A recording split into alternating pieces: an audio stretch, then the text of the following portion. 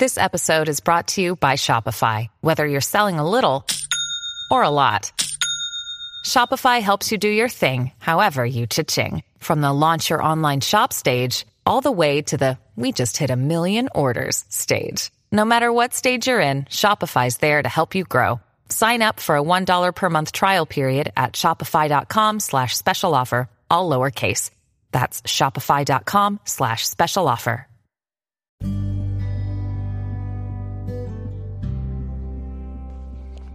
Appalachia. Appalachia is a very distinct word, and everybody has their own opinion of what it represents. Moreover, though, whether it's right or wrong, it stirs up images of everything from indescribable mountaintop beauty, deep forest, and cabins in the wood to trailer parks, meth heads, extreme prejudice, and xenophobia.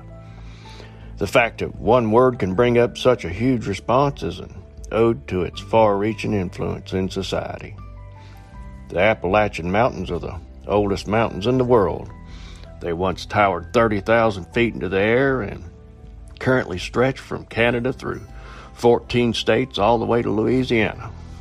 The inhabitants of these mountains, through the many years of their existence, have lived through and witnessed what can only be described as horrendous, demeaning, and even downright unbelievable. History, as we are now learning every day, is not exactly what we've been told, and what was once thought to be nothing more than fairy tale is now coming to light as truth. I often hear references to the movie Deliverance, or people making funny banjo sounds when describing the Appalachians. I, being born and raised in these mountains, know that nothing in fact could be more wrong, or, in some cases, more right. The history that lies in these mountains is rich and has been around longer than any place in the United States. In fact, far longer than the United States itself. We'll look into these mountains and learn about the good, the bad, and the ugly history that lies within them to this very day. Hello, I'm Larry Bentley, and this is Appalachian Murder, Mystery, and Legend.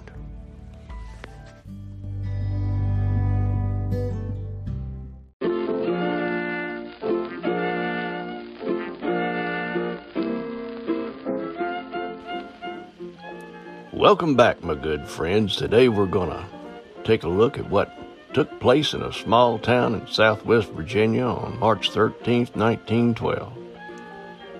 Carroll County, Virginia was established in 1842 from part of Grayson County and was officially named in honor of Charles Carroll, the signer of the Declaration of Independence.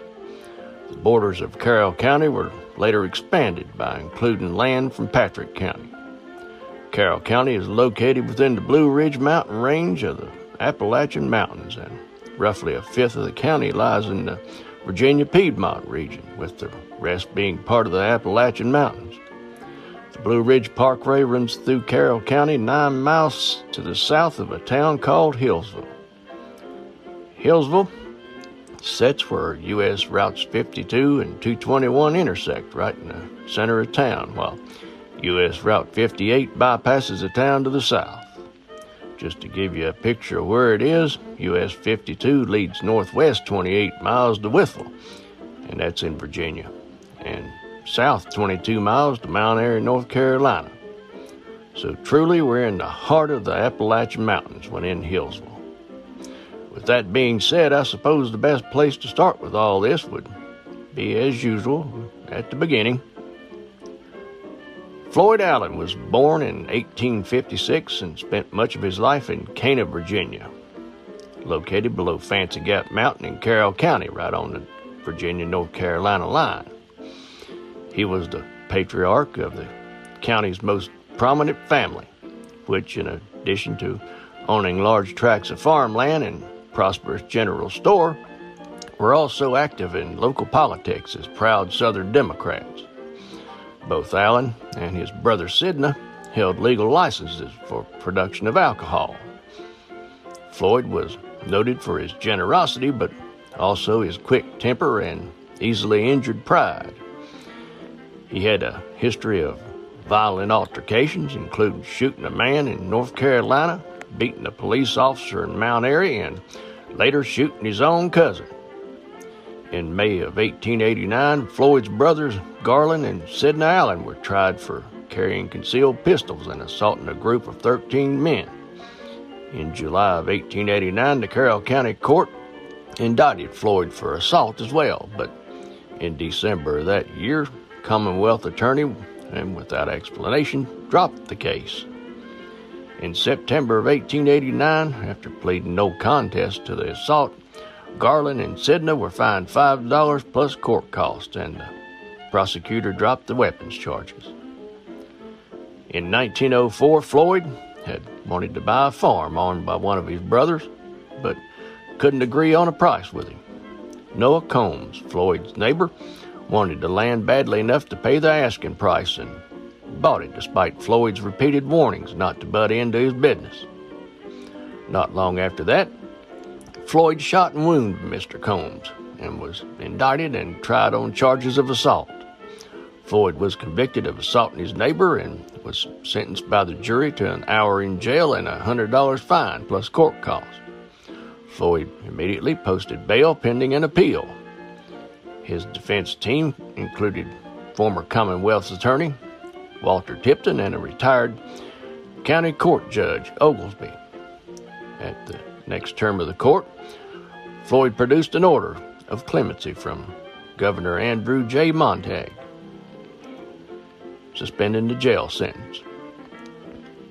In another instance, while arguing over an administration of their father's estate, Floyd got into a gunfight with his own brother, Jasper, known as Jack, who was a local constable. During a barrage of shots, Floyd's shot grazed Jack in the head, while one of Jack's bullets hit Floyd in the chest. With his pistol now empty, Floyd ran over and beat Jack with the butt of his gun until he was unconscious. Sentenced to a $100 fine and 1 hour in jail for wounding Jack, Floyd refused to go, saying that he would never spend a minute in jail as long as the blood flowed through his veins. Walked out of court, and that was that. Floyd's body bore the scars of 13 bullet wounds, 5 of them inflicted by his own family.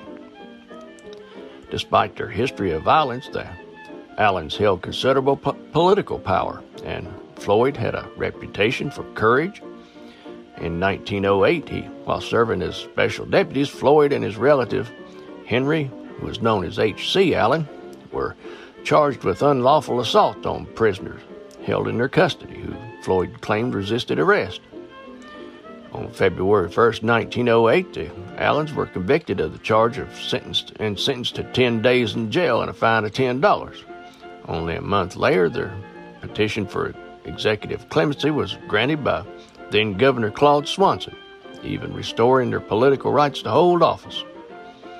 In 1910, Sidney Allen was tried in the United States Court at Greensboro, North Carolina, for making $20 counterfeit pieces. The federal court in Greensboro found him not guilty, while Sidney's alleged accomplice, Preston Dickens, was found guilty and sentenced to serve 5 years in federal prison. Sidney was then tried and found guilty of perjury in his trial testimony and was sentenced to 2 years imprisonment. Sidney promptly appealed and won a new trial on the perjury charge. The next year, after the Allens complained that they couldn't get justice from William Foster, the Republican Commonwealth attorney for the county, who, by the way, had just switched to the Republican Party, Judge Thornton L. Massey appointed both Floyd and H.C. as police officers for the New River section of the county. But times were changing. Virginia's judicial structure was altered in a series of legal reforms, particularly the county court system, which was replaced by circuit courts. The new system appointed a full-time judge to hold court at scheduled intervals in a circuit of several counties, while the state legislature still appointed circuit judges. The new system reduced the ability of individual delegates to ensure that their preferred judge was selected for their particular county. And that wasn't all. Judges could no longer practice law for private clients while on the bench, and as Regional judges, their susceptibility to local influence and public opinion was pretty much wiped out. So as we can see by now, Floyd Allen was pretty used to having things his own way about everything he wanted. And so it was with an incident that would become the final straw for Floyd and the Allen family. What started the whole thing to cooking happened one night in December 1910 when two of Floyd Allen's nephews, Wesley and Sidney Edwards, attended a corn shucking bee in Hillsville. Now, I know you're wondering what a corn shucking bee is. Well, that takes place when one of the community harvests his corn and the corn needs to be shucked. Many neighbors from all around show up to help the family shuck their corn on the promise of the reward of a fine home-cooked supper once they're done. The men would go to the barn and commence the shucking while the women folk would prepare the meal inside. Another reason to have a corn shucking bee was that the neighbors could get together and update each other on the latest gossip. The men in the barn would also talk a little trash about who was the fastest corn shucker in those parts, and they would have contests to see who could carry that title home. All the while the shucking was going on, the men would keep their eyes peeled for that coveted red ear. Now, the red ear was nothing more than an ear of corn that had anomaly of a few discolored kernels in it that were usually red in color. Reason being is that the one who found the red ear got to kiss the woman of his choice before supper.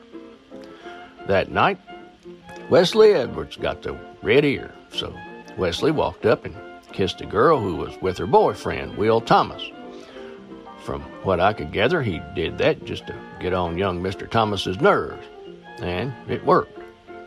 That led to an altercation between the two young men. Now, that altercation didn't happen right there.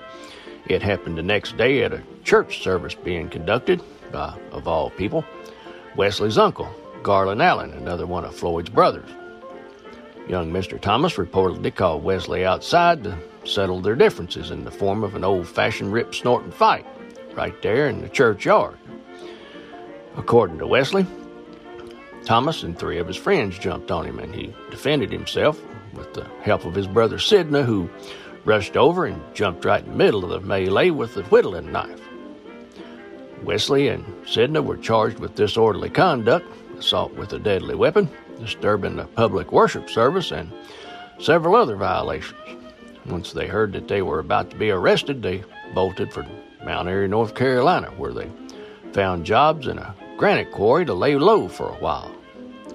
The deputy clerk of the Carroll County Court, Dexter Goad, obtained a new warrant for the brothers' arrest, notifying the sheriff in Surry County, North Carolina, which is where Mount Airy is located. And he soon found them and arrested both men. Carroll County Deputy Sheriff Thomas Samuels and his deputy Peter Easter traveled to the Easter's four-seater buggy and to the state line to receive the brothers from Sheriff Hayes and Deputy Oscar Mundy, who had actually done the arresting of the brothers while they were at work. The deputy had one set of handcuffs, then, of course, Sidney Edwards tried to escape a couple of times, so he was tied up in the back seat while Wesley was handcuffed in the front seat of the buggy. On the way to the courthouse, the buggy passed by several properties owned by the Allens. This trail is now U.S. Route 52. Floyd Allen, just like he always had, thought that he was in charge around those parts and met the buggies just south of Sidney Allen's home, which is a marvelous structure which still stands along U.S. 52 today. Deputy Samuels, knowing Floyd the way he did, immediately pulled his gun, which, unbeknownst to Floyd at the time, was broken and wouldn't fire. He ordered Floyd to move away, and not being a stupid man, Floyd realized that the deputy had to drop on him, so he rode ahead of the buggy to Sidney's store, where he then blocked the narrow road with his mare. Deputy Samuels again pulled his gun on Floyd, who by then had been informed that the deputy's gun was worthless. Floyd took the deputy's pistol away from him and beat him senseless with his own broken pistol. Wesley Edwards tried to grapple with Deputy Easter, but Easter got away and fired a shot at Floyd as he did so, and wounded Floyd in the finger, leaving Floyd now with 14 bullet wounds in his body. Floyd, now apparently impervious to bullet wounds, pretty much ignored the wound and then released the Edwards brothers. Easter ran to a friend's house and he called the sheriff back in Hillsville. Deputy Samuels was left laying unconscious and near death in a ditch, and his horses were run off just in case he awoke and got the idea to chase after the Allens.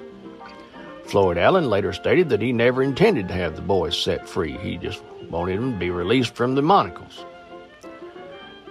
On the following Monday, Wesley and Sidney Edwards were turned over to the court by Floyd Allen, and the two Edwards brothers were soon tried and convicted of their crimes. Wesley was sentenced to 60 days and his brother to 30, which were served outside jail on work release. But that, my good friends, was the spark that touched off the powder keg. The Commonwealth's attorney, William Foster, had served as Carroll County's prosecutor for 8 years, having been first elected on the Democrat ticket. Later, Foster changed to the Republican Party and by 1912 was a prominent leader in the GOP in Carroll County, being elected the last time on the Republican ticket. Foster was a political enemy of the Allens, who had supported Jack Allen's son, Walter, as a Democrat candidate for Commonwealth's attorney against Foster in the last election. Walter Allen had lost a bitterly fought race. Foster called upon a grand jury to investigate the escape and pistol whipping incident. Floyd Allen agreed to testify and admitted roughing up Samuels, but denied intending to release the prisoners, saying that their Samuels feller was abusing his boys and had them handcuffed and tied up with a rope. I just can't bear to see anybody being dragged around like that. Nonetheless, the grand jury indicted Floyd Allen, Sidney Allen, and Barnett Allen for interfering with the deputies, and Floyd was also indicted for assault and battery upon Deputy Samuels. Sidney Allen was never tried for his part in the altercation, while Barnett Allen was acquitted at trial. When Floyd Allen's case was set for trial, rumors arose that he had sent word to Deputy Samuels that he would kill him if he testified against him. Of course, Floyd denied this, but the reports of the threats caused Deputy Samuels to leave the state for parts unknown the same night that the rumors started. The rumor that the Allens were intimidating witnesses was called to the attention of the court, and Judge Thornton L. Massey called Constable Jack Allen and Floyd, who, by the way, had actually been deputized by Judge Massey about 6 months earlier, to the bar, and proceeded to question them about the alleged intimidation. Jack Allen denied all responsibility for the allegations of intimidation, which he stated were untrue, and insisted neither he nor his brother was guilty of any wrongdoing. In response to the judge told the men that if the law couldn't be faithfully enforced in Carroll County by the county's deputized officers, he would bring in state troopers if necessary to maintain order. A witness later testified that Floyd Allen remarked that he wasn't about to let any man talk to him that way. I'll be right back. You're listening to Appalachian Murder, Mystery, and Legend with Larry Bentley.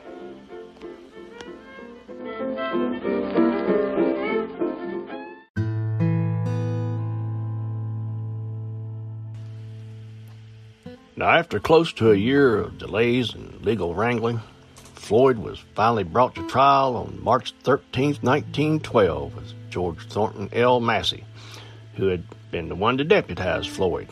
He was presiding. Floyd was well represented by a two-attorney team with Walter Scott Tipton and David Winton Bolden, who were both retired Carroll County judges in their own right.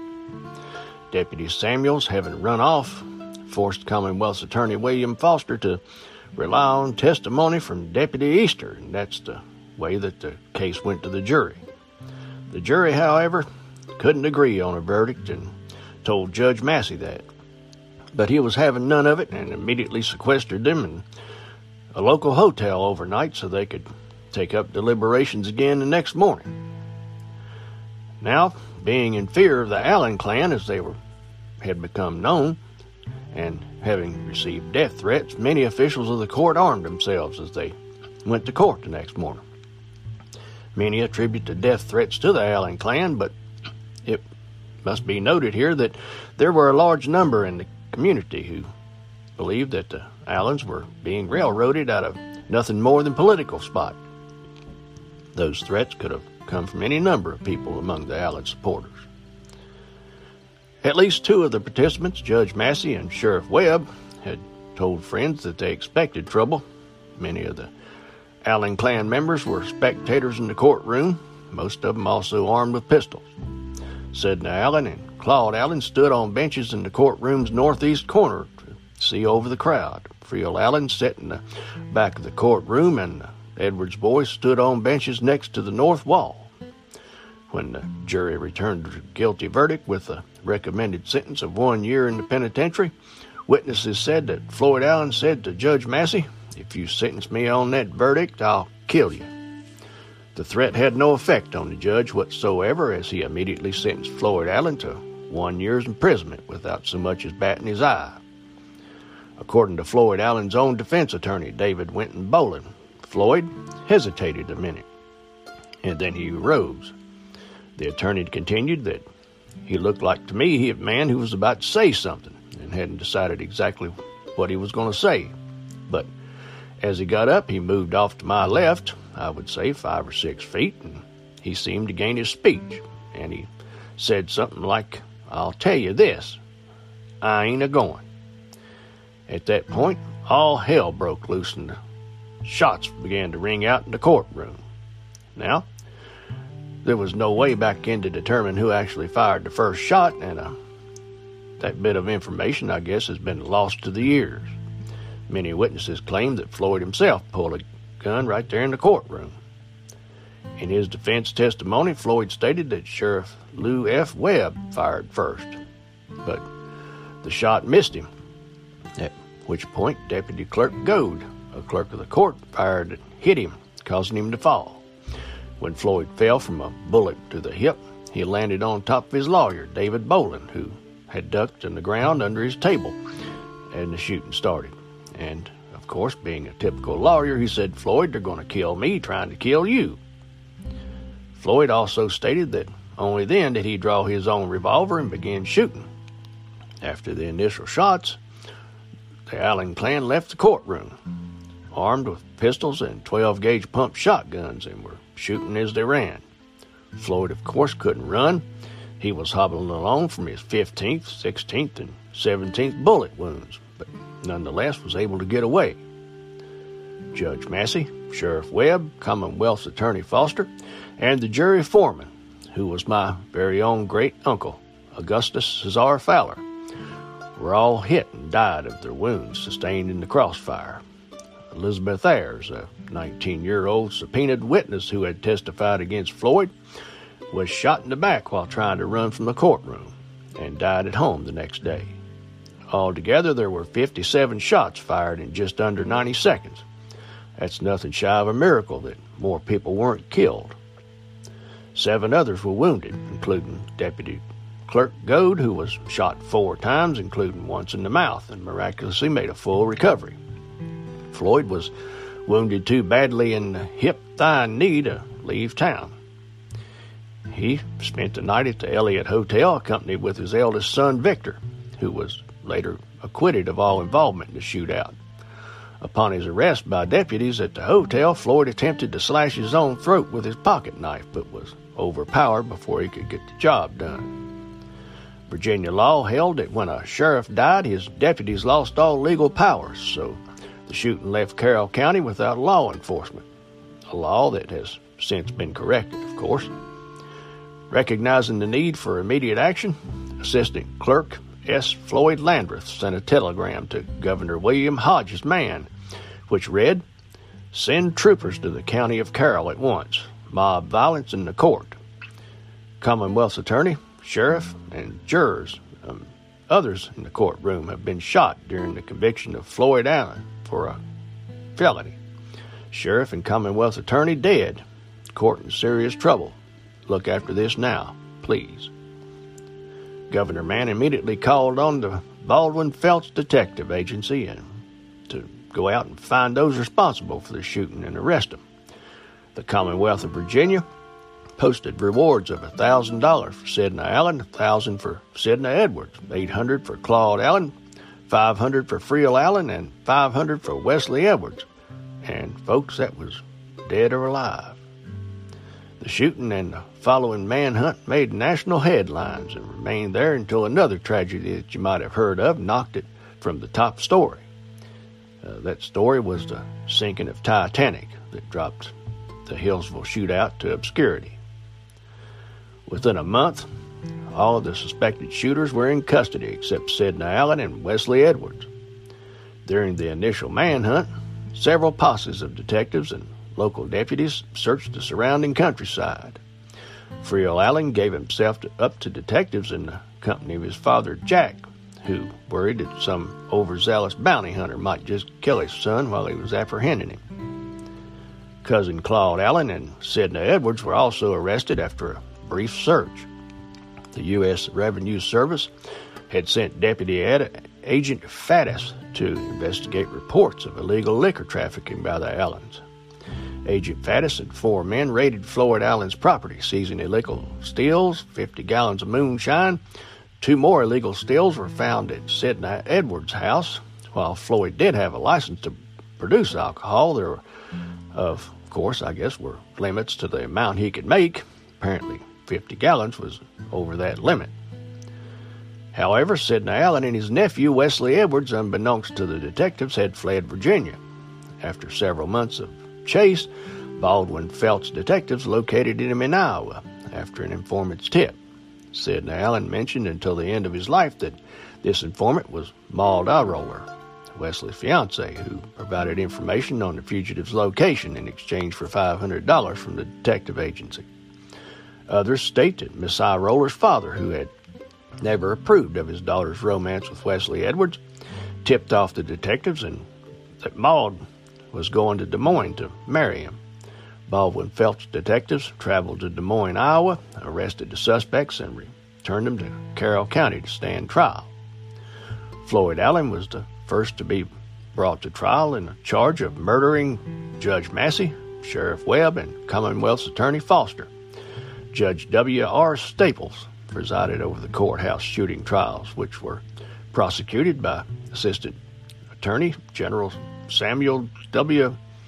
Williams and involved attorneys Draper, Landreth, Pogue, and Weiser. Oddly enough, no autopsies were ever performed on any of the dead, as rumors flew that the Allens hadn't killed anybody and that the dead were killed by their own incompetence with firearms. In other words, they missed the Allens who they were shooting at and shot each other instead.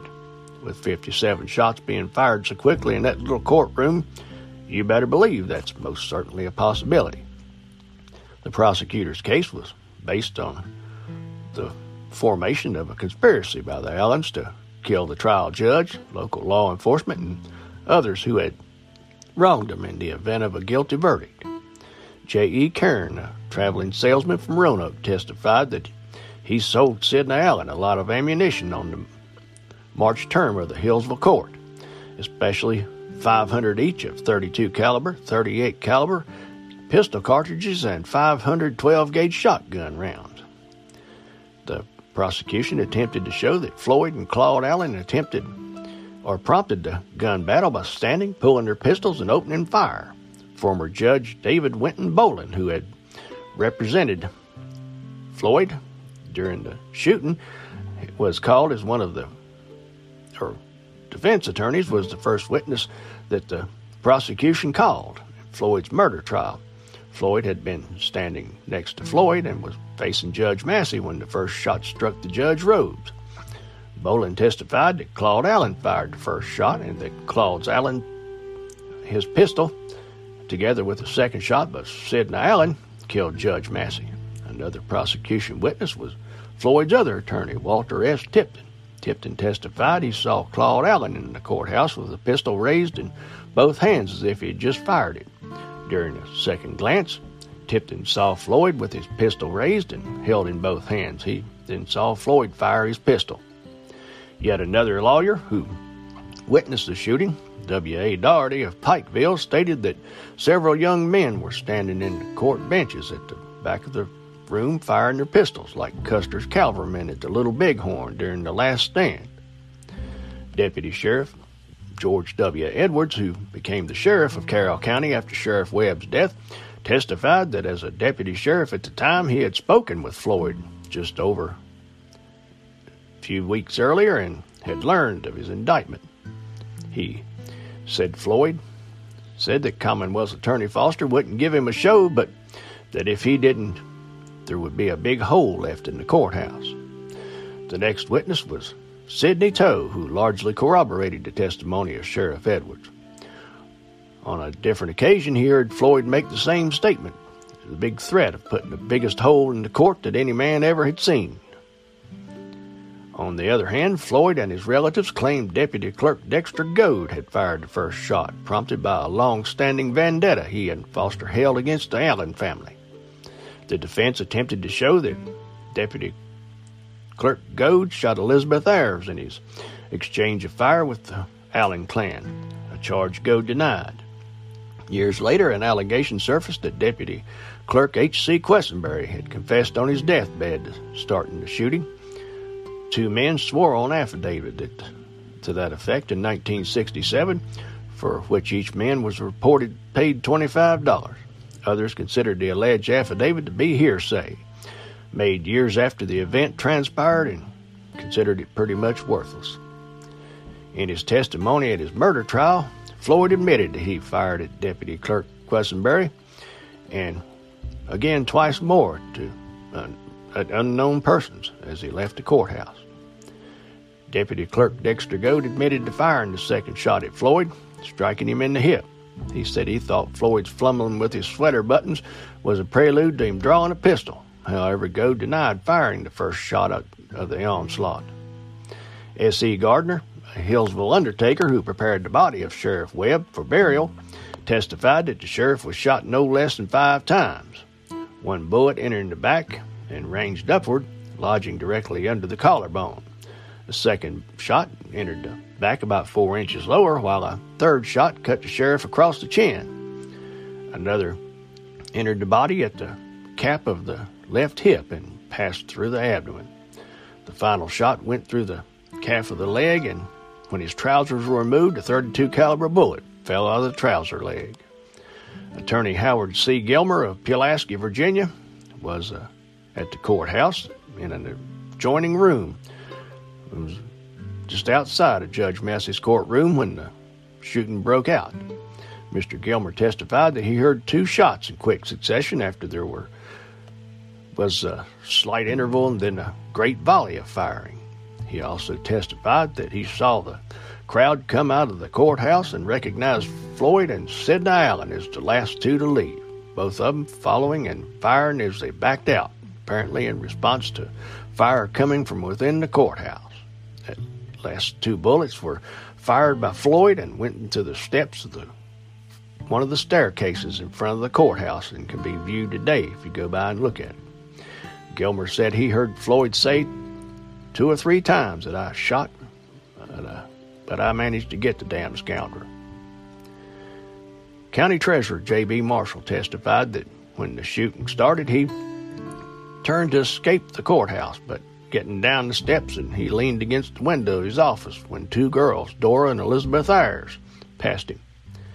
He testified that one of the girls pointed out some of the Allens leaving the courthouse. Then Sidney Allen came toward him, pointed a pistol at him, and fired. Marshall then related that Sidney Allen's bullet buried itself in the window 6 inches above his head. Marshall also testified that he had been standing near Sheriff Webb, but didn't see any pistol in the sheriff's hand. Another witness, Walter Petty, also testified that the first shots were fired from the courtroom's northeast corner where Claude Allen was standing.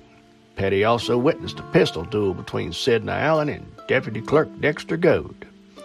Then there was Claude Allen's trial for the murder of Commonwealth's Attorney Foster. Judge David W. Bowling was again the prosecution's star witness.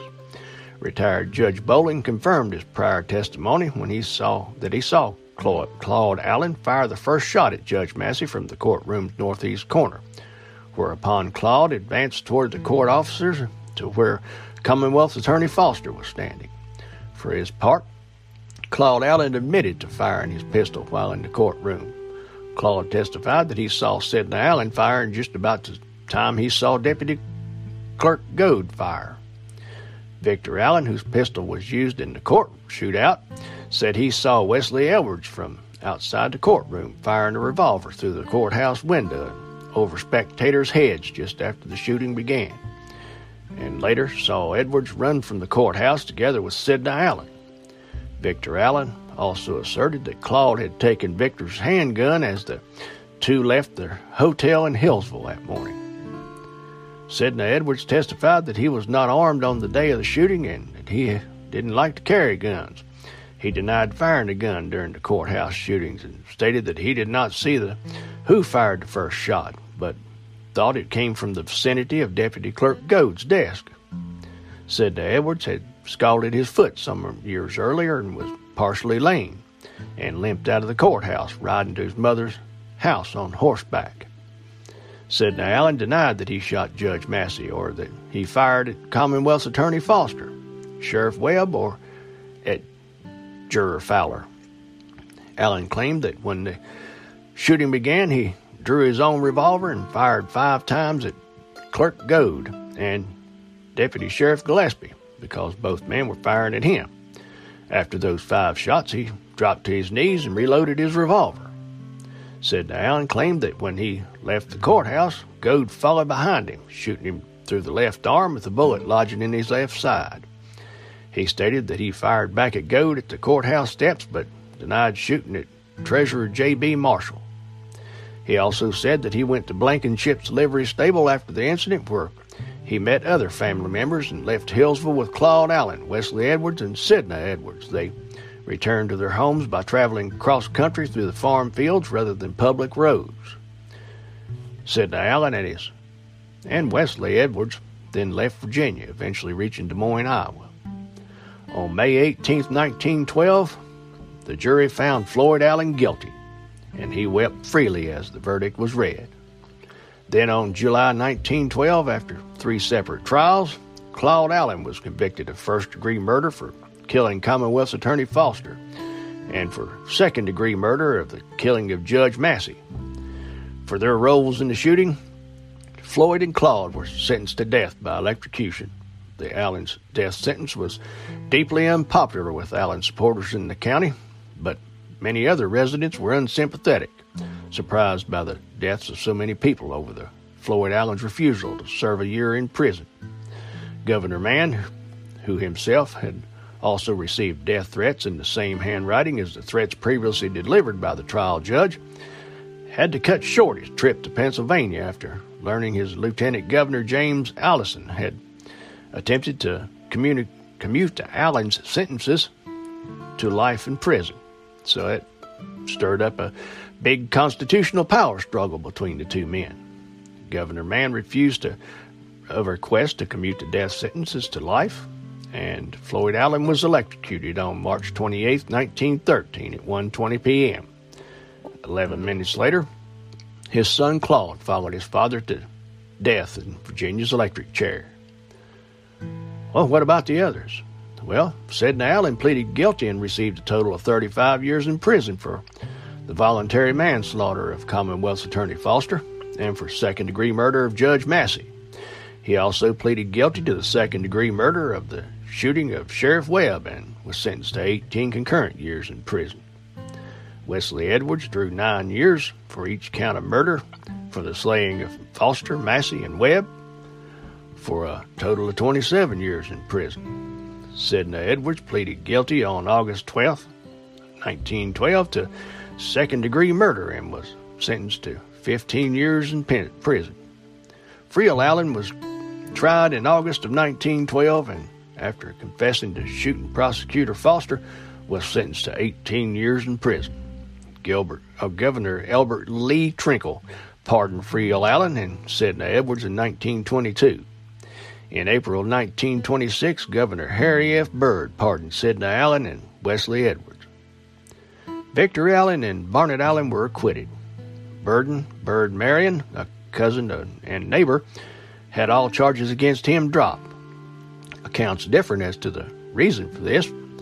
Was it a lack of evidence, or because Marion became the state's witness and admitted his role in aiding the Allens? Nobody knows.